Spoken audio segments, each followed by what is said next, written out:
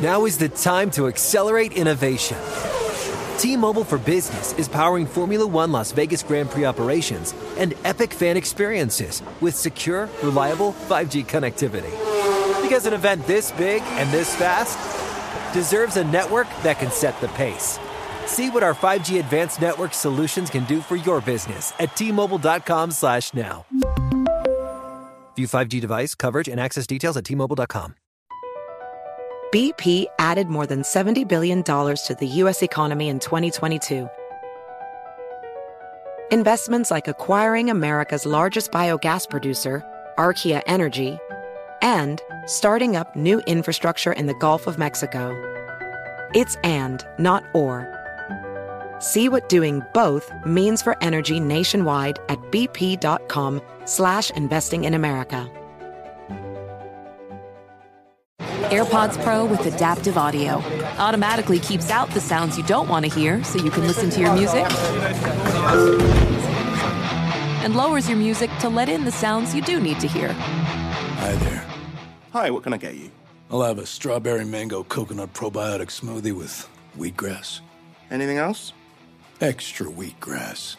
Here you go. AirPods Pro with adaptive audio. Available on AirPods Pro 2nd generation when enabled. That's hooey and applesauce. 3 words for that. Ooh, blah, and blah. When I'm wrong, I say I'm wrong. Oh, it's gangbusters. Damn a shake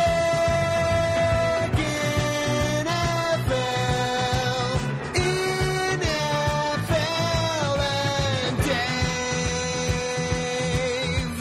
Damn a shake.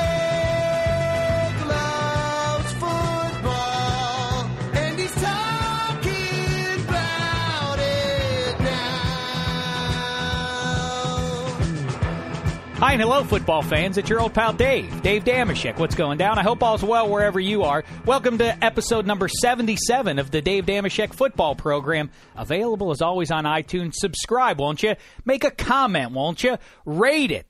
I think that they work on the 5-star system. I don't like the 5-star system. I think I work on the scale of 1 to 10 system a little bit better. No, I like the 5-star system. Either way, that's what the iTunes does. So go in there and rate it, won't you? Seated to my immediate right, as he always is, ready to break things down from NFL.com and the NFL Network. It's Adam Rank. What's the poop, fella? Hey, boss. Thanks for having me. Appreciate you. Sure thing. This is an exciting day here in Studio 66. Why so? In a matter of moments. One Mr. Santonio Holmes. Oh, wow. Super Bowl champion, could have been even Super Bowl MVP. Made one of the great plays in Super Bowl history, maybe the greatest play in Super Bowl history when he caught that touchdown pass with, 34 seconds left against the Arizona Cardinals. Well, what about that? How would that rate ahead of John Taylor's touchdown reception? Oh. Are they the same? No. Much better to play by. Because it was the Steelers? No, absolutely not. No. Because so if you brought a 49ers fan in here, he would be like, oh, no, Santonio Holmes' catch was way better. Was Plexico's touchdown the season before against the Patriots? Was that a superior play? No, that might have been, yeah. Oh, stop it. That broke the Patriot. You guys beat the 9-7 Cardinals. Congratulations for your 6th Super Bowl title.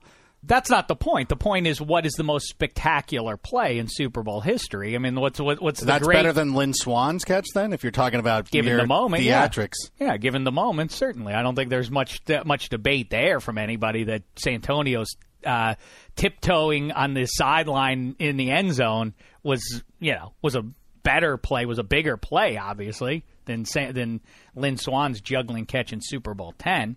I would say the same game, as a matter of fact, James Harrison scoring a 100-yard touchdown, running about as fast as I run, which isn't very. Not fast. How does nobody? Where was Larry That Fitzgerald? would have to be in the top 5 Super Bowl plays ever, right? Yeah, that was a bigger play. That was as much as the Cardinals defense folded at the end of that drive there. The fact that they just would have pushed James Harrison out of bounds, or even better, if they went on and scored that play. I mean. Yeah, we're talking about Kurt Warner with 2 Super Bowl rings, automatic Hall of Famer. I think there'll be some debate when he comes up. I think he should be in, but there'll be his detractors. So I think people might say, I'm doing this off the top of my head. Drop me a line at Dameshek or Rank at Adam Rank. This is a good list. I'm sure people must have done this, the biggest plays in Super Bowl history, but I bet you somebody might say Sean Payton's onside kick in terms of what it did to the shape of the game. Yeah. All right, I'll think about it. How about, easy What for about me. Vinatieri's kick against the St. Louis FC? Sure. Against the Rams. They're called the Rams, right? What? No, they're not. Yeah, see, Adam doesn't like to acknowledge the existence of the St. Louis Rams because he grew up an L.A. Rams fan. Don't exist? But Santonio will be in here in 1 second. I just want to say very quickly, this really upsets me. I'm worried about myself. I leave the house each day, and there are only 3 items I need. Keys. There's like the holy triumvirate of must-have as I go out into the world items. Keys, wallet, cell phone. Given that that's the case, aside from clothing, you understand. It's given that I'm dressed. I'm not. Right. I'm not so scatterbrained that I'd oh walk my God, out of the I house forgot nude. shoes. Oh my God, I'm nude. I forgot. I'm driving. I get into work. That could happen more easily in Los Angeles though than in Chicago. Like in the winter in Chicago or somewhere like that, you'd notice immediately. Oh yeah, I forgot something. Clothing. But here it's temperate. But either way, it's remarkable that those are the only 3 things that I must have. How regularly I forget at least one of them. And if that's not troubling enough, if I didn't feel I needed to go and speak with somebody and have a brain scan of some sort done, then what happened to me this morning cinches it. I brewed a giant pot of coffee. I left it alone. I went back to fill up my cup with some Joe to start my day, and I realized, oh yeah, you didn't put the pot into the coffee maker, and so coffee was everywhere around the kitchen, all over the counter and floor and everything else. Troubling. Not a good start. No, but I'll tell you what. Why didn't you go back to bed? Just say, you know what? This isn't going to be a good Because start. Santonio was on his way, okay. and things are looking up already. So the breakfast portion of my consumption didn't go well today, but it's on the rise because Adam Rank brought in pumpernickel pretzels. Oh, it's a fantastic find. We'll have to see if Santonio is interested in that. He's I not like that. gonna We should put out snacks for our guests. Yeah, that'd be makes a good, more nice welcome. start. Makes Yeah. us nice hosts here in Studio 66. He's going to remember the pumpernickel pretzels, I bet. Quickly, I also want to say a shout out to one of the esteemed citizens in the Czech Republic, Song Smith and beyond, Jeremy Lane. Good enough to every year. This character, he drops me in the mail bottles of delicious mustard and barbecue sauce. This year he sent me a couple of delicious, nice mustard kind of like things to barbecue with. So kudos to him. I'm not going to, guess what? You want to send me gifts, I'm going to take them. And I appreciate it, and I shall say thank you. All right, look, Rank. Look who's coming through the door now. Show him the way in here there, Black Tie. Santonio Holmes. Oh, look at him. Handsome devil. I'm very excited. A little bit nervous. Well, listen, he's a little. He thrilled me. He gave me my greatest thrill of the last decade as a football fan when he caught that touchdown pass against the Cardinals in the waning seconds there. Didn't that propel you to buy a jersey? No, I did. I always fancied. I always think it looked cool, the black jersey with just the gold, the alternate Steeler jersey. Right. I just think that looked good. The 10 is a cool number for a wide receiver, and then Holmes is a cool last name. Oh, yeah. So the whole and then of course his significance to that Super Bowl title. But then again, now I'd have a jersey for a New York Jet, and that wouldn't look good. Let's ask him about it. It's Santonio Holmes. What's happening, man? Oh, I'm great, man. I'm great. It's definitely an honor to be here with you guys right now. Oh, great. Well, where do you rank this among the honors you've had as a professional football player, getting to meet with me and Rank here in Studio 66? Probably, since I'm not on TV, I'll give it probably around 8, 9. Okay. That's good. Oh, I'll take that. Well, here. We're about to have a lot of fun, though. It doesn't stop. I'm looking forward to it. More importantly, more practically, put a little something in your belly. Rank has these not pretzels, but they're pumpernickel pretzels. Yeah. I can't even pronounce that. Pumpernickel. All right, we're about to try one of these out. What's your favorite kind of bread? I'm a wheat bread guy, man. A wheat bread. Yeah. Okay. What do you think of 7 grain? 7 grain? I think it's pretty good. I like 7 grain. 12 grain? Too much. Too many grains. How about 10? It's cloying. How about 10? It's perfect. Well, are we? Does it have the sunflower seed in it? Maybe. I don't like that. That's what I'm talking about. It's too You're not much. a sunflower seed guy? I like them on their own, but when they're in my bread, it's like, all right, come on. What That's else are you too going much. to throw No, into the yeah. bread? Where does it stop? You understand, Santonio? All right, listen. So what do you think of the pumpernickel pretzel to begin with? Has a pretty rich taste to it. Yeah, it's nice, pretty isn't good. it? Yeah, it was a surprise. It's got a nice bitterness that you get with your It was one of pumpernickel. those things when my wife showed up, she went to Trader Joe's and she got them. And, you're pumpernickel. Why are you stepping out? This is pretzels are good. You know what? They don't need to mess around with them. But then, you know what? She made a believer out of me. Sometimes they make things better. Well, Absolutely. listen, Santonio Holmes goes from a good situation, Pittsburgh Steelers, coming off of that Super Bowl and everything, goes on to another good situation, the New York Jets, one of the up-and-coming teams, presumably, in the AFC a couple of years ago. Great season that ends in Heinz Field, coincidentally enough. Santonio and company playing those Steelers. Last year, a little rough. So, all right, so that brings us to today. It is July 2012, Santonio. How are things shaping up? Of course, everybody remembers January. You and Mark Sanchez aren't buddies anymore. And it seems like, through the media at least, you're pals now. How say you? One day you have a fight, the next day you make up. And that's pretty much how things went with our season for the Jets last year and for myself and Sanchez. We just had one day where we just didn't agree with the way the offense was working. And for that week, unfortunately, it was our last game of the season, and we needed that game to propel ourselves into the playoffs and hopefully, other teams win, lose situations. But didn't work out, so it made it look like it was all bad for us. And right now, man, we are a group of guys, myself and him. And I say a group of guys because this season is going to rely on how well Santonio Holmes and Mark Sanchez work together on the field this year. Well, listen, I'm not. It's not cloying to say this to you. I say it all the time, even when you're not around. To me, you're one of the 4 or 5 best pass catchers in the AFC and have been since you got to the league. What happens though?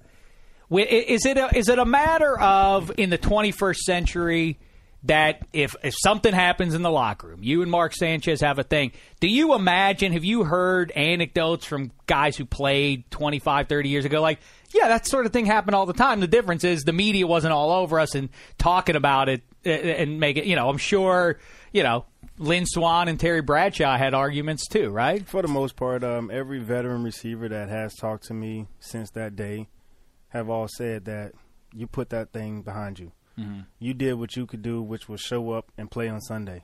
You didn't get any passes, but 2 passes thrown your way. You broke your streak of catches. Didn't have any catches in the game. Your team lost. It just makes it look like a whole list of all bad things. But in actuality, that can be any given week that can happen to you. So as a veteran receiver and a young quarterback, you patch that thing up the next day. And that's what we did. The next day, when we flew back, we patched it up, and it was done. But the media insists that it will continue to drag on for their sake, which has nothing to do with the way we feel about each other then and even now. Turn that on the media. You know what? Next time one of those guys gets on, you say, have you never disagreed with your editor? Has he never pitched something that you're like, no, I don't want to? There's times in every profession, I don't care what, you're a dentist, you're a it doesn't matter. You disagree with your coworkers from time to time, so it seems like it'd be a little annoying. It happens, man, when you guys are on the radio. You guys may have a disagreement at one point, and that's the whole point of making your show sell and to keep everybody listening to the podcast. And for ourselves, that's what sells in the New York media is how much negative attention we can bring to these players and just keep running with it. When things aren't going good, it makes our ratings go up. But it doesn't help our team. If you guys want to be, and this is for the New York media, if you guys want to be a part of our team and want to feel so important, be there to support us, not to try to break us down, because not one day that we all step in that locker room and we try to break each other down, that we talk bad about the way that person played, because it affects the team the way one person plays if they don't play to perfection. So if the New York media wants to be a part of our team and wants to continue writing about us, write positive things. Stay away from the negative, because it doesn't do anything good for our team that you want to report all the negative things that happen, and that's all you want to talk to us players about, because we live for one thing, and that's to play football, not to entertain you people in the media. I love that. You know, the only thing that would make that better is at the end, you make that statement, and then at the end, you just pick up a pumpernickel pretzel and you crunch it. Like it's not about us. That's about you people. Hold on. You guys can still edit that. You can still edit that and take it back. You see, who needs exclamation points when media, you? Crush it. It's not positive. We don't like negative in our locker room. If the Jets go to the Super Bowl, we're gonna credit the pumpernickel pretzels. The power of the pumpernickel pretzel. I might give everybody those on the plane. I might pass out a bag or two to everybody on the plane. 20 years ago, that was the thing. M&Ms make friends, not with the Jets. Pumpernickel makes pals. You and Sanchez make peace over a pumpernickel He's pretzel. a California guy. He knows what Trader Joe's is. That'd be terrific. Yeah. All right, so Santonio, like I say, everybody knows you from the Steelers originally and now the last couple of years. Flying around. I like that celebration, by the way, the flying around. I think that's pretty cool. You've always had a flair. Let's talk about the two. Pittsburgh versus the Jets. First of all, better uniform. Better uniform. I don't know, man. Listen, now they're both very good. I'm going to take my time with this one. They're very good, both of them. Because I definitely love the way, the Steelers uniform fit. When I was in black and gold, it was a childhood dream to play for the Steelers. Is that right? So I got my jerseys hanging up, and it just and on the top of them it says "Home Sweet Home," but I got to go with my green and white. You like that better? I do. I want to tell you you're wrong, but that Jets one is pretty good. It's pretty. You can't go wrong when it's just one color with white. Like the Colts also looks good for that reason. Right. I like the blue and white, but the green and white. It stands out a little more, Everybody wants to be green. Everybody wants to wear green. Everybody wants to save by going green. So can't go wrong. Can't go wrong with going green. See that? Well, look at this. Great pitch man already. Look at that. Al Gore should call him up and make him the face of his next movie. All right. So next up, better head coach, Mike Tomlin. Going up against Rex Ryan there. Again, this seems like a tough one because all you hear about is Mike Tomlin is a player's coach, seems like a cool guy, seems like a nice guy. Rex Ryan seems like a quintessential player's coach and also seems like he's a lot of fun to be around. My 3 years with Coach T, we had fun. He loved everything about me as a wide receiver, being a former receiver himself. Loved the way I played the game. Was always on top of me to being the leader of the group and being a leader on the team. Even though I was never named the captain in Pittsburgh, but he looked at me as if number 10 was a captain no matter what. I had a lot of fun with him. I respect him a great deal. But where I'm at now, the guy that called me and said, no matter what, I'm taking this guy, no matter what he's been through. I'm putting him on my team, and he's going to be my leader. I'm going Rex Ryan, man. Well, that's the right answer. You had to do that because there's an off chance Rex will hear this and then what? Yeah. You took Tomlin over me? But he's my guy, though, man. He would call middle of the night, just to say what's up and the chit-chat. And I would do the same. I'd pick up the phone and just call him just to say hey. And I think that relationship that he and I have established is going to be a great connection for a long time in New York.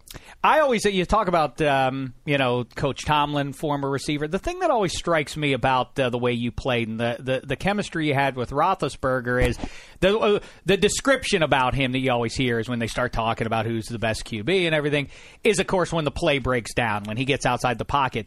To me, among all the wide receivers I think of, that's also your brand of ball. You're great when the play sort of breaks down. I mean, one of the plays that I think of when I think of you in a Steeler uniform, aside from the broken play ultimately that you scored the touchdown on, Roethlisberger's running around, and the Ravens game, the AFC title game, Roethlisberger throws barely gets the ball off, and it was a floater, and you make the play in the middle of the field. Next thing you know, you're running for a touchdown. Is that why the chemistry looks so good between the two of you? We both had a good time of enjoying how to play the game. When things happened good, we were on cue. When the play broke down, he knew that 10 likes to play football no matter what. He's going to continue to be open. He's going to try to be open. And even back to that play versus the Ravens, it was a throwaway play. He just couldn't get the ball out of bounds far enough, and I happened to be standing in that area. And when I saw the ball being released, I could just watch it, with my eyes, like, man, this is going too far out of bounds. And it happened to just drop right in my hands, and the guy overran me to make the tackle, and the rest was history. Well, you've talked about that play, too. You talked the play before that. I don't mind telling you now that everything worked out, but at the time I thought, oh my goodness, the game-winning touchdown pass just went right through Santonio Holmes' hands. The play before that, right? Oh, in the Super Bowl. Yeah, in the Super Bowl. Oh, yeah. That was – I just knew I lost it, man. I was like, that was my chance to be the MVP. It's amazing to come back from that and make the game-winning play. That standing in the huddle when Ben, he looked up and Heath Miller just kept tapping like, Tone, it's all right. You're going to make the next play. I'm like, man, whatever. It's not an easy play. Yeah, I mean, for crying out loud. Somebody else is going to make a play. They're going to win the game. We're going to win the Super Bowl, whatever. Standing in the huddle, and Ben comes back to the huddle, a little out of breath. All right, guys, we're ready. And he starts giving the play call. And as I put my mouthpiece in to take off to the line of scrimmage, I just start smiling, like from ear to ear. Like, we really just called this play. We ran this play from week 1 of the postseason to week 6, however many weeks it was. But every day we ran this play in practice, and it never worked for us. And we called this play in the Super Bowl. And my gut instinct was like, how can we call this play in the Super Bowl? And we never completed this play.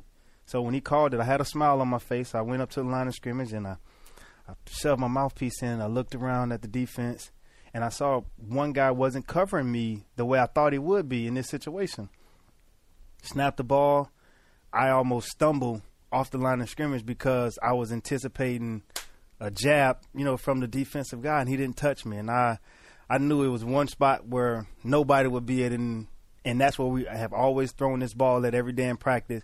It was either too high, I was standing on the line, one of the defenders came back, knocked the ball out of bounds, pushed me out of bounds in practice, and I happened to look back at the right time to see his hand pointing to me that I got you. And he let the ball go where only I could catch it and nobody else. I like that play. Congratulations, Cardinals. A play that's never worked before ever beat you in your only Super Bowl appearance. What about then next issue, Pittsburgh versus New York City, the city. All things good, food, people. What's a better place? You got to go with the city. You got to go with Pittsburgh. No. Got to go with the city of champions. New York. The Steel City. I love being in Pittsburgh when it's football season, but once football season's over, there's nothing to do in Pittsburgh. Yeah, what are you talking about? How dare you? Could go to a Pirates game, go to a hockey game. How many times you really going to enjoy going to a Pirates game? Go to Primanti's.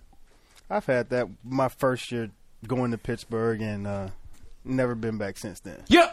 I'm sorry, Pittsburgh people, but I love Pittsburgh. That's really good. Did you ever have Did you ever have capicola? That's a really good one. They fry that up on the. Yeah, we had all of the above thrown on top of a sandwich for me to try as a rookie, and that was the last time I tried. All right, I'm disappointed to hear you on that. We park our cars in the garage on a lot of issues, though. Let me ask you this question. This is a question Roethlisberger, of course, the summer you get traded. Right. Roethlisberger, it's not his first run-in with trouble. He's in the midst of, and we can debate what happened, all that jazz. Right. How do you explain that you get traded away, but Roethlisberger does not? What was your take on what was going down then? Were you raw about that you got shipped out, he gets embraced, and so on? You have to make a decision. You either going to get rid of your franchise or another guy. Why'd you have to get rid of either? I don't know. I got a phone call April 12th and said I was traded. That's all I know. But you rebuild around your franchise, and you can always replace the other guy. And in that situation, I was the other guy. They rebuild around the franchise. The rest is. So you didn't feel like, well, listen, why does Roethlisberger get to stay, and why is he not being cast out the door when you're knocking me out? You're being practical. That's all I'll say. I won't say what. I got you. All right, that's good. All right. Well, listen. Of course, you're going to be running around the NFL Network all day. I do want to get your thoughts so quickly. You know, you're a Buckeye. What about the Urban Meyer era? What do you think? Are prospects looking good? Are you optimistic now? Give him 4 years. 4 years? That's too much. I'm not giving him 4 years to just win one national title. I'm giving him 4 years to at least have two. Oh, in the next 4 years. Okay. You know? That makes sense. You have to exclude this year because of the probation that Ohio State is on. But the attitude that he brings to the organization is similar to what Coach Tressel had his first year there. I met Tressel 2001. He came in to recruit me. That was his first year of coaching the Buckeyes. The next year, we as a team were national champions. Coach Meyer has that same attitude that you give him 1 year to build his program, which is a non-counting season for the Buckeyes in the BCS, to the next 3 years that there's an opportunity for him to rebuild his program and to win national championships. Gotcha. Well, let me do one more question before we go, because you're out here for Don't forget, make it a good one, because we can't let him get out of here without asking him what everybody talks about in New York City. Yeah. Those guys who throw the ball. That's yes, the guys who throw the ball. You're out here for... Or the one who runs the ball, but he's called a QB. But yes, ask your question. The football player. He's a football player. What's it been like? How's everything going with that situation? How's Tebow working in? What are the what's the breakdown of reps and practice? Is he even back there throwing the ball, or is he just? It's been very interesting, to see the style that he brings to the team, and to understand what our offensive coordinator has in plans for him. Mm-hmm. But what are the plans? Player, is he going to run, or is he? As a football player and as a teammate of his, we want to see him succeed by playing his role and helping the team win ball games. We're not going to ask for Tim Tebow to get out there and run the ball 60 times in a game or throw it 25 times. We're going to ask for Tim Tebow to accept his plays and his role on this team, score touchdowns, make first downs, help our team keep drives alive, and win ball games. And I think he's capable of doing each one of those, by fulfilling his need and being a part of the team. Does it feel like it's a media creation that, Sanchez, same thing like we started off with. Does it feel like Sanchez isn't really worried, and I don't know if my teammates like me as much as Tim Tebow, or is it clearly in the locker room? Sanchez is the man. Tebow is a nice wildcat, isn't the right way to call him, but a guy who is a change of pace kind of guy. And it's clear though to all of you guys, Sanchez is the man. There's no debate here. Right now, he's our starting quarterback, and Tebow is our backup quarterback. Is that Tebow on the phone right there? No. Sanchez? Neither. But we're, like I said, man, we're going to accept that role, and I'm pretty sure he's going to accept it because he's excited to be a New York Jet. And how easy would it be for him to win a championship in New York City, and still be Tim Tebow, even if he's not the starting quarterback? He's going to accept that regardless. Mm-hmm. Sure. So all of us on the team are going to embrace it as well and hope that he comes in, get his job done, help us win ball games, and we all do what we have in mind is to win a world championship. All right, San Antonio, listen, I'd like you to come back next week or the week after, whenever you're free, because we love talking to Steve Smith. You see he signed our wall up there. We love Steve Smith's a regular. He's terrific, and I enjoy your candor as well here, because I'd love to talk to you about that AFC title game 2 years ago because I don't mind telling you, and this is sacrilege to Steelers fans, you guys would have won that game if they would have had Sean Green in there instead of LT at the goal line. Hey. You had a chance to. That would have been a ball game. You put to each his own. You put Sean Green in on 4th and goal at the inch line. That would have been a touchdown. But listen, Black Tie in there is being a wet blanket. He's saying you got to go. You got all these other things to do. So be it. But San Antonio, good luck in 2012 with Sanchez, Tebow, and the esprit de corps that apparently is going on under Rex Ryan. Oh, it's going to be fun, man. It's been real. Thank you guys for having me. Thanks. Goodbye, 10. I 10. He's a good guy, huh? See, that's what everybody else calls me, 10. You know, can't go wrong with 10. I like 10. That's a cool number for a wide receiver, too. Absolutely. Is that maybe the best choice you can make? I like 12. 12? Nah, That's a good 10's one. cooler as a wide receiver. Sorry. Santonio, what a pleasure, man. Take care. Good luck with the season. Have fun today. There he goes. The great Santonio Holmes, and I stand by that. The great Santonio Holmes. Rank. True or false? I always hail him in a weird way. I'm a guy who takes guys that are considered underrated, and then underrated should mean that people think like, oh, he was a free agent. No. A first-round draft pick. A lot of people think Santonio's good. Even by that standard, he's underrated because to me, he's one of, like I say, the top 4 or 5 wide receivers in the AFC and has been since he got to the league. Absolutely. Do you agree with that? Yeah, he's been a good. I think Sanchez was crummy last year. Well, he's gone, so I can say that you out can loud. say it I don't now. think Yeah, Sanchez yeah. was Of great. course, yeah. I Could guess you imagine that though? was what it was. It was that Sanchez wasn't having a great year. Santonio was frustrated, and he finally blew up. I think I don't want to put him on the spot and say, did you think he had a crummy year? I think we know that Santonio thought Sanchez had a crummy year. Yeah. But I think that Santonio, not that season notwithstanding, look what he did 2 years ago when he first got to the Jets. Look what he did when the Steelers won that Super Bowl. Obviously, you watch that drive. If you don't know Santonio's body of work, all I have to do is steer you to that Super Bowl winning drive, and it's not just that catch he makes; it's the drive throughout. He is the man who Roethlisberger has locked into. All right, well, listen, there goes 10. Who's coming through the door though? Here he is. Play his song there, Black Tie. He's handsome Hank from England, handsome from England. He's handsome Hank from England, handsome from England. He's handsome Hank from England, handsome from England. His name is Handsome Hank. He's handsome Hank, he's handsome Hank, he's handsome Hank.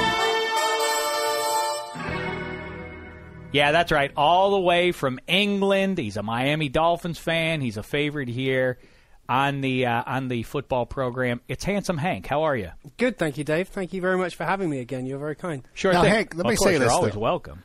Now, I got to say, Hank is probably my favorite export from England, just slightly ahead of the TNT Sports podcast coming out of England. But the one thing that troubles me about Handsome Hank is his total aversion to pretzels. Now, I don't know if you heard, if you were out there, if you could hear. It's a hot button issue. It is. It is. And I don't know if you heard Santonio Holmes enjoyed the pumpernickel pretzels. Can I He tell you tried them something? on I air. know you're doing this, but I don't want to forget to mention this because you were talking about exports. My favorite import, not It would export be my export from England. Yeah, it's as an import. My for you favorite guys. import from another land, Dieter Brock of the Los Angeles Rams, Oh, formerly of Clever. the CFL. Damashek back in the ball game, and I want Actually, that. I think you went ahead. Did I really? Yeah. We tried to organically reference Dieter Brock, the former That LA wasn't Rams so much QB. organically, but, it's... That was pretty organic. You're talking about foreign imports. That's about as good as it gets. He's from Canada, played for CFL. I think that's about as. Yeah. So He's not from Canada. He's from Louisiana. He played in the Canadian Football League. I couldn't care less. he was an Frank. export-import. You could actually. You could care less. I said No. I couldn't care less. No, you actually could. There's something you could care less about. Nah, I really don't care, but it's because I now have the point. All right, we have a long-standing showdown on that. I get the point there. Now back to your pretzels. No. Okay. Oh, I'm sorry. After you derailed this whole thing for your, I Please had try- to take the lead. Priority, please sir. Try one of these. Santonio Holmes tried one of these on the Santonio air. Holmes, that's fine, but I've just learned that the biggest difference between Santonio Holmes and I are head sizes. I've just sat in his seat and put on his headphones, and they're about half. His head must be tiny, but he does have a terrific odor. Say it to his face. He does. He's a good smelling man. He smells great. Or something in here smells great. It's not either of you two, so I can I'm only certain assume it's not it was It's not Holmes. The only thing I like about the Jets, Adam, I'm not going to try a pretzel. I've tried pretzels. Nothing. It's pumpernickel. It's completely different. Pumpernickel is another thing I don't really like. So combining pumpernickel and Taste pretzel. it. You can't say no without Break tasting a half it of it. first. Jeez Louise. Santonio it's going to be the story of the 2012 Jets is their love of pumpernickel pretzels. Yeah. You like Yeah. it? Yeah, it tastes like stale bread, like all the other pretzels. Yeah. Thanks what for a- nothing, Rank. What a All right, creep. when the Jets defeat your Miami Dolphins twice this year because their bellies are full of pumpernickel pretzels and also because they're vastly superior talent-wise. But you'll only have yourself to blame. You think that Santonio Holmes will test positive for pumpernickel pretzel after that game? Perhaps. I don't even know what that shot is about there, Rank. Handsome. Hey, there are a couple things I want to do here. We got to get to the blacklist. We haven't done the blacklist in a little while here. It's our review of topical events as presented by the man behind the glass, Black Tie. What's the poop there, Black Tie? How'd you like Santonio? Swell fella, huh? It was great. It was a great interview. I really want to know what he said when you asked him about Big Ben and Holmes, and like he covered his mic and he told you guys, but I wonder if the mic picked it up. He said no, he said did not. He was talking about money and the investment that the Steelers had in Ben Roethlisberger. That's what he was talking about. That's why I said he's being practical. Gotcha. They can't. It's hard to make a contract dump on that level. Is what he was suggesting. But he was very frank. That's what we like here in Studio 66. I'm surprised he answered the Tomlin or Rex Ryan question. I mean, it was... Well, he said Rex Ryan. What's he going to say? If he would have said Mike Tomlin, now that would have been something. I didn't like his answer of New York City over Pittsburgh as a city to live in. I didn't care for that as much. Handsome, you and I talk a lot because you oversee the NFL.com page, the homepage there. And I say, what do you want out of Damashek? What would you like to see more of? And you say, and you can track me down, Dave Damashek Dave Damashek.nfl.com is the blog page Soon there. to be on the homepage as well. Is that right? Yes. Terrific news. Terrific news. Well, it belongs there already, Rank. Enough's enough. I know. No, I just never thought I would see it. I said, what would you like me to tackle, as it were, Hank? And you told me you like my fan conduct policy. I love it. Well, because, Commish Goodell, fine. He's the commissioner of the NFL. It's his right to say, I'm going to have a player conduct policy. A lot of people wring their hands about that. But listen, it's his league. He can police it if he wants to. But where it crosses a line for me as a fan of the NFL is that then he followed that up with a few years back, a fan conduct policy wherein you are encouraged as a attendee of a football game, if you see bad behavior, you should report it to the security guards or whoever, the cops, I guess. I don't know. I think that goes too far. You don't police me. I'm the fan. Who's the real owner of the NFL? The fan. That's who's the owner. My behavior, ultimately, I am funding the NFL by watching it in the stands and having the, eating the wieners there, or if I'm getting the direct TV, or if I'm consuming it on network TV and I'm watching the ads, it's all drives through me ultimately. So I resent a fan conduct policy being put together by the league. Instead, I long ago submitted the fans should develop their own fan conduct policy. So I've laid out a bunch of rules there. Like, one of the big ones is, of course, you can't wear, and this isn't just NFL football, this is all sports. I've been to ball games out, it's baseball games. I went to a Dodger game a while back, and there was a guy there in a Dodger T-shirt and a Boston Red Sox ball cap. You can't do that. What statement are you making? Are your socks Oakland A's? It makes no sense. You can't do it. You get to wear one. You can't. You say you can't cross streams in that way. Yeah. No, never. And you could wear a Chicago Bears hat though, right? Because at least it's a different sport. Or I don't know. Still... I would accept if he was wearing a Dodger shirt and say an LA Kings hat. That would be acceptable. Yeah, that's fine. That's fine. That shows I like this city. The city. But don't wear the gear of a team who's not playing. Right. That bugs me. And the thing, there are many of these, and I've got to scratch them all out here and write them up, and we'll put it on the DaveDamashek.nfl.com blog page. I like the one that drives me crazy is the guy who sits. You see it most at baseball games. The guy who has great seats, gangbuster seats, second row, right behind home plate, and he's tweeting and he's waving to his friends at home. He's on his cell phone, waving like, look at me. And you see it a lot in playoff games. Yeah. That's loco. Watch the stinking game, fella. And, of course, the sad irony is you can, more often than not, the guy who's waving has no idea who the players are he's watching. No, somehow he's gotten these plum seats and yet probably doesn't care much about the game. He's much more interested in waving to his fans and show to his friends. When that guy leaves. probably by about the 7th inning. It's sickening. The Jessica Simpson rule, which began back when she was dating Tony Romo, and they would cut to her up in the stands, and she was wearing Tony Romo's jersey, except it was pink. You can't change the colors of the team. Some people do it just for fashion. She did it for fashion, too. Right. But you see those guys walking around like they're Yankees fans, but their sneakers are yellow, so they're ball kept. They get a Yankees hat, but they get a yellow one. No. Are you with the Yankees or you're not? You don't get to change it to your liking, you see. Mm-hmm. These are some of the fan conduct policy rules that I've laid out here. One I think that we really should change. I also like to talk about improvements for the game. One improvement, let's do a whole list of our improvements for the game. One improvement I'd like to see, something taken from college football, is fight songs. The idea of fight songs. Oh. There are a lot of fight songs out there. Not that many. There are probably 6 or 8 NFL teams have some version of a fight song. The classic ones, like the Chicago Bears. Hail, hail, Chicago Bears. How's the Redskins one go? Hail to the Redskins. Hail to the Redskins. Right. Hail victory. And then you have the newer age ones. You have like the quintessentially 70s sounding San Diego Chargers. Right. San Diego Superchargers, San Diego. Chargers, San Diego. Superchargers, San Diego. Chargers, pow.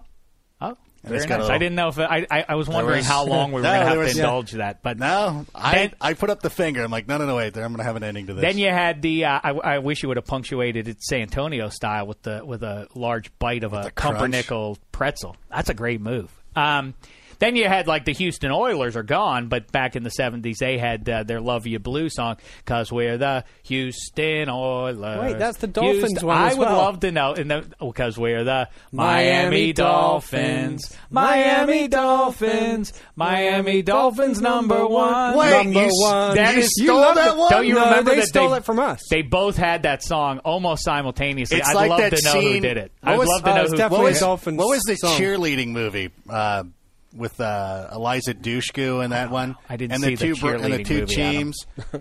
Bring It On, I think it was, where they both did the same routine. They bought Why'd the you same. ask the question if you knew the answer? I forgot. It just came to me, but it's like, hey dudes, I don't know about that cheerleader chick flick. What I'm was it talking called? about Nobody knows. Nobody knows. Luckily, I just remembered. Nobody knows. No, I just remembered. I watched it last night. No, but they both the skeevy guy sells the same dance routine to two competing cheerleading groups, and they go to the big meet and whatever.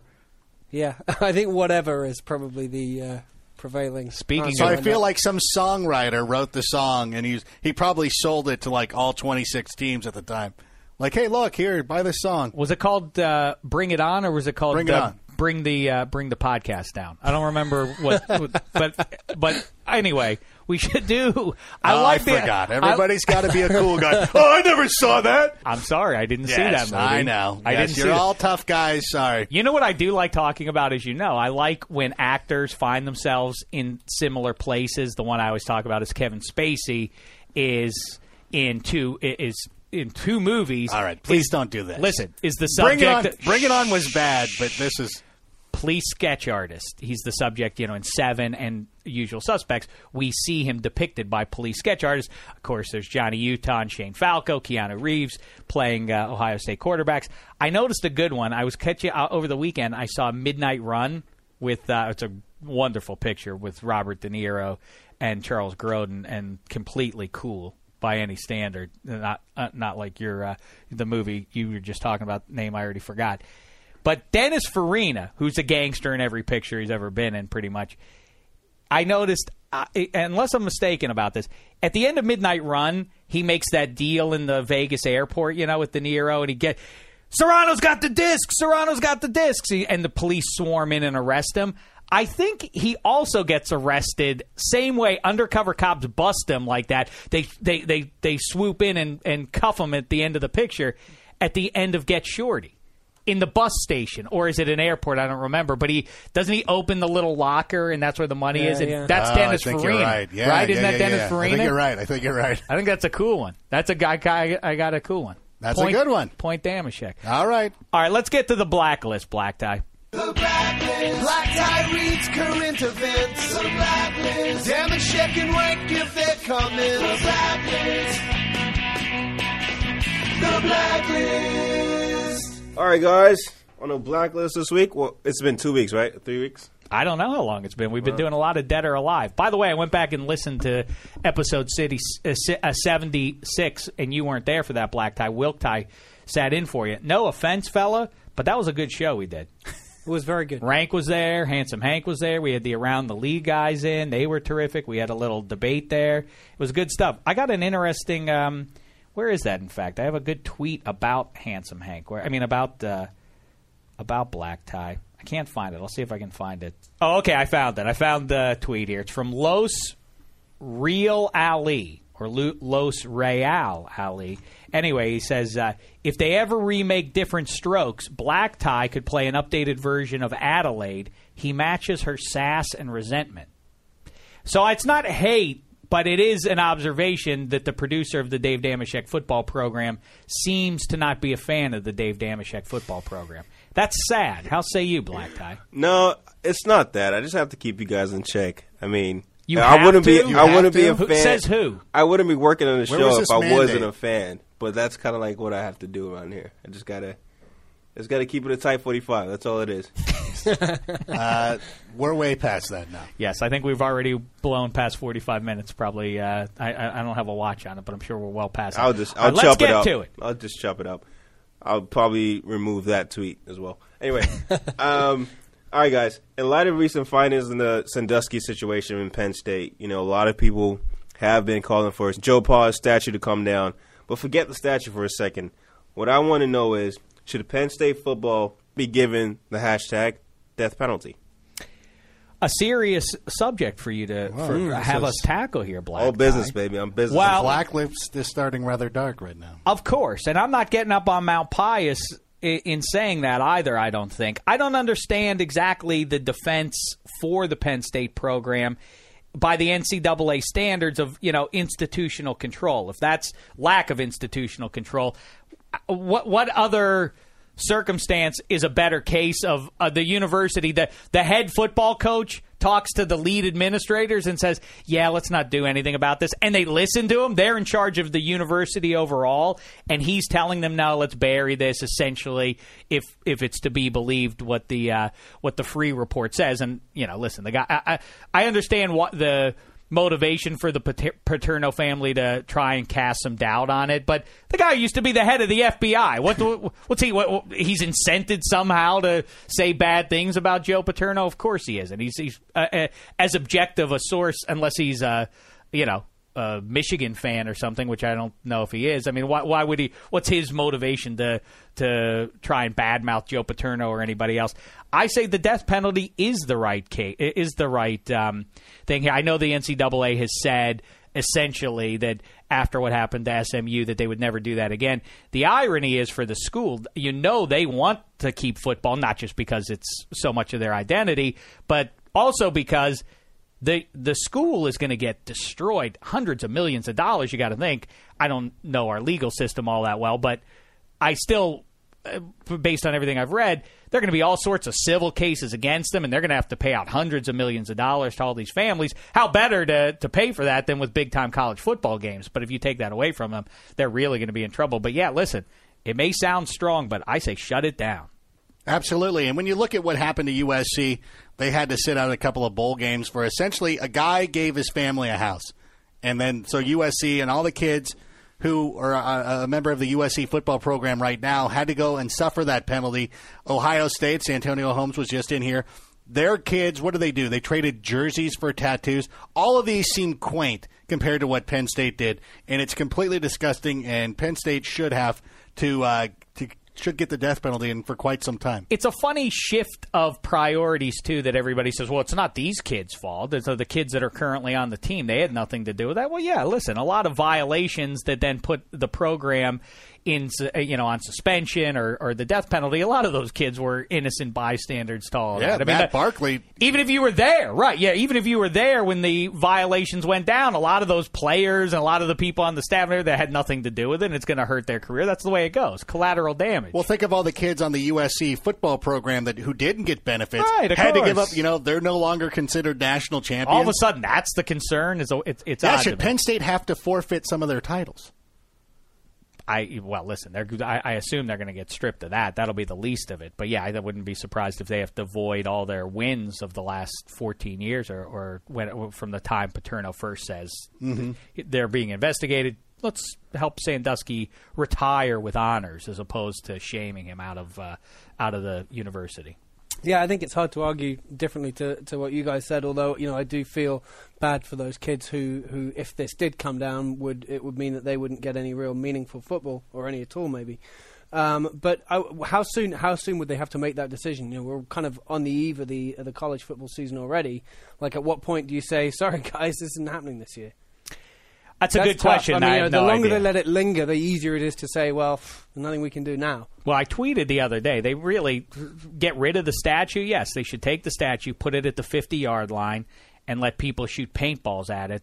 Only on Saturdays, though, to put that stadium to good use, since I don't expect it's going to be hosting any football games for the next couple of years. I really do think the death penalty's coming down here. All right, Black Tie, a happier subject. Please. Yeah, let's get something better than that. So a lot of money's been thrown around these days in the world of sports. Matt Forte just got his new deal, so did Ray Rice. But what's the hashtag crazier contract? Drew Brees, $40 million in 1 year, new deal with the Saints, or Jeremy Lin, almost $15 million in year 3 of his contract that the Rockets are offering. Well, speaking of things I tweeted out, I said that over the weekend. Does anybody who actually watches the games and has with any regularity over the last handful of years, is there anybody who looks at that and says Ray Felton isn't an upgrade from Jeremy Lin? He's a more complete ball player. I understand that he let himself totally go. Disagree there. Well, listen, he let himself go a bit in Portland. Yes, he got chunky, no doubt. That was just a bad place for him. Maybe a comparison is sort of Randy Moss going to Oakland. I think that's how we'll look at Ray Felton 2 years from now. We'll say, that was just a bad fit for whatever reason for that guy. It wasn't a good situation. It was and that team, the organization was crummy up there in Portland. I think when he gets there, he's a good pick and roll guy. That's going to work well with Amari Stoudemire, of course. I think it's an upgrade for the Knicks. I don't know, their backup point guard situation is suddenly an issue now with Jason Kidd. But I like Ray Felton, and I say let him walk away. I don't think Carmelo Anthony needed to say what he said as Jeremy Lin walks out the door. But I like Felton over Lin. It's an upgrade as in this is a guy that Carmelo Anthony doesn't hate. Yeah, that's true. That's good. In Houston, I think they're in one of those situations where they were the last team to let Jeremy Lin go. And now they've kind of like overcompensated, kind of like the guy who breaks up with his girlfriend and then realizes, I shouldn't have done that. And so he's got to go above and beyond trying to win her back. And that's what the Rockets did with Jeremy Lin and did. No, I agree with you, but I think it's kind of like, hey, I should get back with my ex-girlfriend because she has a lot of money kind of thing. It's like Jeremy Lin will make us rich. He'll make us relevant. People will pay attention to our team. Nobody really talks about the Houston Rockets. If we get him and Dwight Howard, boy, we'll be marketing. We'll have the marketing spotlight on us at the very least. All right, Black Tie, last one. You guys totally did not answer the question, so I'm going to let Hank go. Oh, more question. I say, what's more ridiculous? I'm probably the wrong person to be answering it, but at the same time, here's what I think. It seems like Lin is kind of the equivalent of Tim Tebow in not very good, but flash in the pan. People get excited about him. Drew Brees is one of the best quarterbacks playing in the NFL right now. Seems like one deserves a big contract, the other one doesn't. I agree. Brees makes sense. I think my answer was clear when I said Ray Felton's an upgrade, right? Didn't that make the case? I didn't hold up, well, anyway. All right, moving on. All right, guys, this past weekend, Harrison Ford turned 70. His resume, Raiders of the Lost Ark, Indiana Jones, Star Wars. What's his hashtag greatest character? Handsome Hank, you answer this one first. Greatest Harrison Ford character. As an Englishman, I'd be interested in your perspective on this. I really like, I'm blanking on it now, Dr. Regarding Henry. No, not regarding Henry. Dr. Jack Ryan. Dr. In the one where he's running away. What the hell's it called? The doctor from In the Fugitive. In The Fugitive. Dr. Campbell? Dr. Kimball. Kimball. Yeah. Richard Kimball. Yes, him. That's of all his movies? I like Han Solo and all that stuff, but I love that movie. Well, then, if you're familiar with Han Solo, feel the sting of his blaster, jerk! How dare you come in here and say Dr. Richard Kimball? Dr. Richard Kimball. I'll accept Blade Runner. I'll accept Indiana Jones. But how dare you come in here and throw out Dr. Richard Kimball? Go back and watch it again. No. It's a fine movie. Adam, it's better than Cheerleader. Bring It On. Yeah, okay.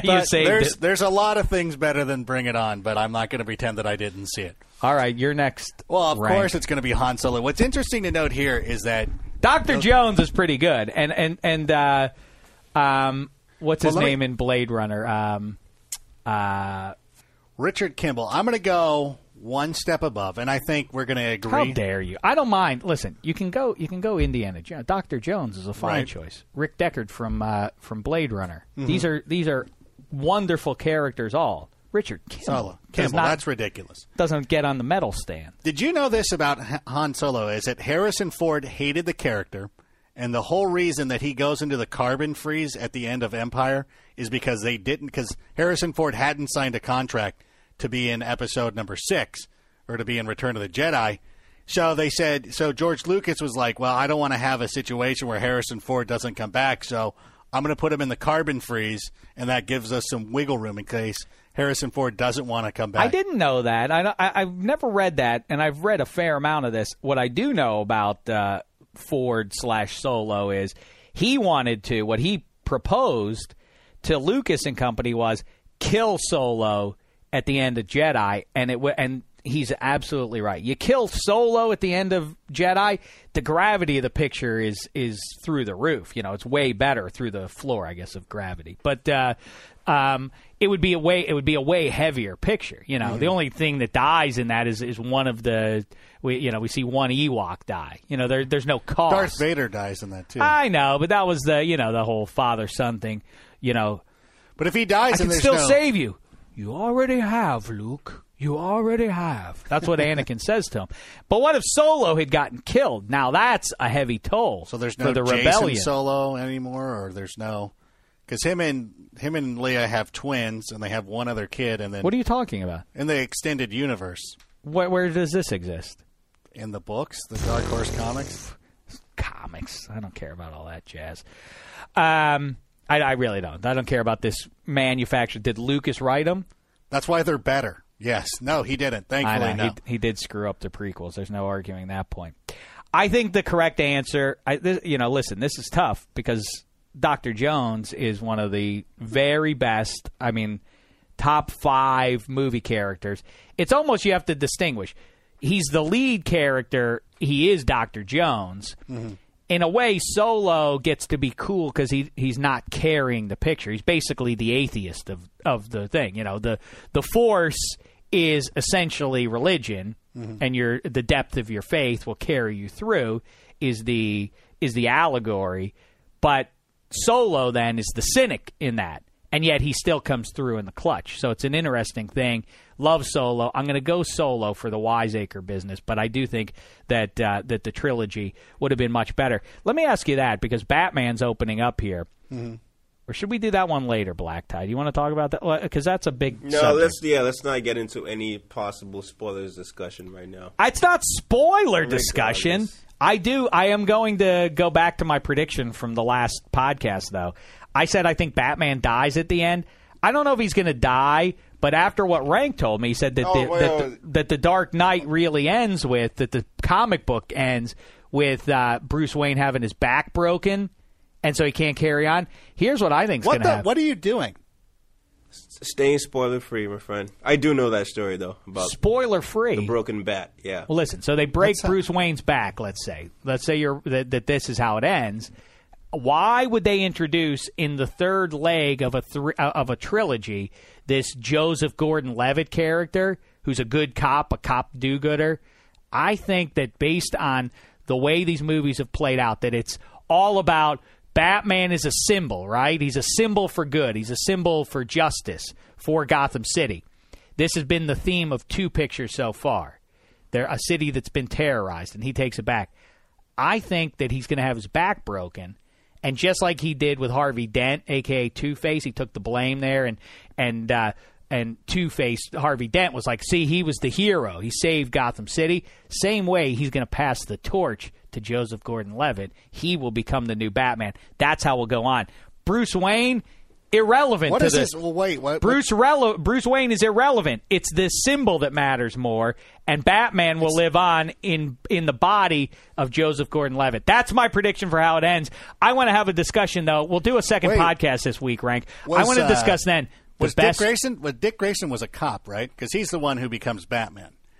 Dick Grayson becomes Batman after this. No, Dick Grayson was in the comic books, as I recall. He's a Robin. He's a former Robin who becomes Nightwing, and then when Batman gets his back broken or whatever, he becomes Batman, and then Damian Wayne becomes Robin, his son. But there's no son in this one. Yeah, I don't know if they'll introduce all the. I mean, I kind of went through and all right. Looked Well, up at, what do you think of that prediction? Does that make sense? I like it. I think that makes sense. Why all of a sudden would there be this Joseph Gordon-Levitt? He was in 500 Days of Summer. He's been in a bunch. Rock? Was he the kid from Third Rock? Yeah, he was originally that kid. Anyway, at this point, he's a pretty high-profile actor. Why would you just insert him into the third leg of this movie, of this trilogy, as you're winding it down, unless he was going to have a pretty significant role, right? Mm-hmm. Yeah, play a role in the plot of the arc of the 3 stories. All right, so I think that's it. Let's wrap it up. But I do, on our next podcast, I want to talk about best threequels. I understand. I'm not saying what's the best trilogy. I'm saying what is the best third installment of a trilogy. Got it. Or movies that go on, And I think we have to allow for James Bond movies. I don't know what the third James Bond picture Goldfinger. Is that right? Mm-hmm. Ooh, that's going to be tough to beat. Because Empire, well, listen, we'll have that conversation in the next one. Look forward to that. The other thing we have to do... Did you know Good, the Bad, and the Ugly was a third? I don't think that those were proper... That's a trilogy, though. Those were the spaghetti westerns. Okay. Yeah. I think that was maybe the third one. What's his name? Sergio Leone, the guy who made those pictures in Italy. But I don't think they're connected beyond that. I could be wrong about that. Listen, the other thing that we started last week and we've already dropped the ball on is best jersey for fans to own of certain NFL, of all the 32 teams. We started with the Dolphins last week, and I said at least that the best you could do is Jake Scott because it's number 13, but it is not Dan Marino. Mm-hmm. Jake Scott was the predecessor in 13, Super Bowl VII MVP, the DB who had a couple interceptions. I thought that'd be the best. People voted. The Czech Republic weighed in. Dan Marino, runaway champion there, 65% of the vote. Not surprising, but remember, we're not talking about who's the best player. Larry Zonka. Oh, he came in second. These aren't best player. This is what's the coolest jersey to own if you are a longtime fan of a team. So I wanted to do the Jets here in honor of Santonio, maybe the Redskins. We'll do that next time. Because you did where you're tracking down RG3 to talk to. Mm-hmm. AJ Hawk. So we got a lot of stuff coming up here this week. But let's wrap it up here. Number 77, we honor the player who wore the episode number best. This is episode 77. Paul Coffey comes to mind, the great defenseman once he was traded from Edmonton to Pittsburgh. Raymond Bourque, midway through his career. Seeded number 7 to Phil Esposito, and one of the coolest deeds you'll ever see. Phil Esposito wore number 7, and then Raymond Bourque took it, and they decided to put it up in the rafters, the number 7. And on the ice, he takes off the number 7 sweater, gives it to Phil Esposito. Underneath is the 77. That's pretty cool. Oh, wow, I didn't know that. Oh, you didn't? Yeah, that's pretty cool. You could look it up on YouTube. It's pretty cool, actually. Imagine you're on the ice. The guy who took the number from me rips off the number 7, gives it to you, and says, I'm done wearing it from this point forward. That'd be fantastic. Who else wore 77? There have to be some good ones. Gary Jeter. Lyle Alzado. The late Alzado. Broncos, Raiders, Browns. Yeah, he was a good one. So far, I feel Raymond Bork is the right answer. I think Red Grange wore number 77. But the old-time NFL players kind of bounced around with different numbers. Like Otto Graham wore number 60, but ended up with number 14. And 77, we mentioned on the last one, I think that's Manute Bol. Yes. Manute Bol. Sean Bradley was 76. He was 76, and we didn't mention him. 77, I feel like I'm gonna kick myself. It seems like a number that, why don't more guys wear 77? The double digits is cool. Yeah. That'd be nice. If you're a defensive lineman, go 77. Black tie, we forgetting anybody off the top of your head? No, of course he not. Doesn't know. Shrugs. He said, excuse me, you interrupted me. I'm trying to like somebody's game of Angry Birds on Facebook or whatever he does while we're doing the podcast. He's watching Bring It On right now. What's your vote there, Rank? I'm going to say Lyle Alzado. Alzado? Yeah. I'm going to have to reject that one. Okay. You can choose between Raymond Bork. I don't want Red Grange. Manute Bol. Ray Bork. All right. Do you want to do Alzado? Can we put him in the orange jersey at least? Can we put him in the old Broncos jersey? I'm going to give that gift to you. All right. That's my gift to Rank. See? He gave me pumpernickel pretzels. I give him Lyle Alzado as the best number 77. Done and done, as is this podcast. Thanks to the great Santonio Holmes. He was a delight. Handsome Hank, who stepped out. Black tie. And, of course, Adam Rank. Track him down at Adam Rank. Track me down at Damashek. We'll be back for a second podcast later in the week. But in the meantime, thanks so much, football fans. It's been a thin slice of heaven.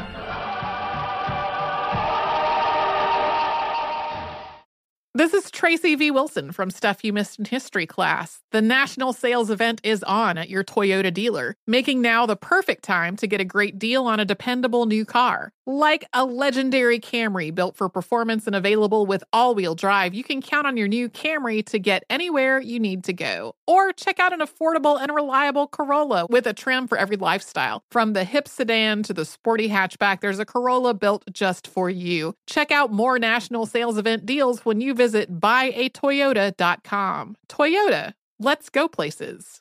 You deserve to treat yourself, so turn your tax refund into a U fund and give yourself a Straight Talk Wireless Extended Silver Unlimited plan and get a new Samsung Galaxy A14 on them. You can get a great everyday value on wireless with Straight Talk's Unlimited plan starting at $25 a line per month for 4 lines. You'll save so much you'll be enjoying that refund all year long. It's the refund that keeps on refunding. Find Straight Talk at straighttalk.com or at your local Walmart store. Taxes and fees not included. Offer valid through 4/14/24 while supplies last. Online only. Must purchase a Straight Talk Extended Silver Unlimited plan to qualify. Limit of 5 phones per customer. Family plan discount with 4 lines, all on the Silver Unlimited plan. Not combinable with auto-pay discount. Do you have a digital mindset? Check out Season 3 of This Is Digital. Season 3 of This Is Digital goes behind the scenes to reveal how digital trends show up in everyday decisions and actions, including driving profitable growth in enterprise software and how the new sports fan experience can drive revenue. Featuring guests like Chris D'Agostino of Databricks and Scott Crable of Tama Bravo. Check out the latest and greatest on Season 3 of This Is Digital and learn more at westmonroe.com.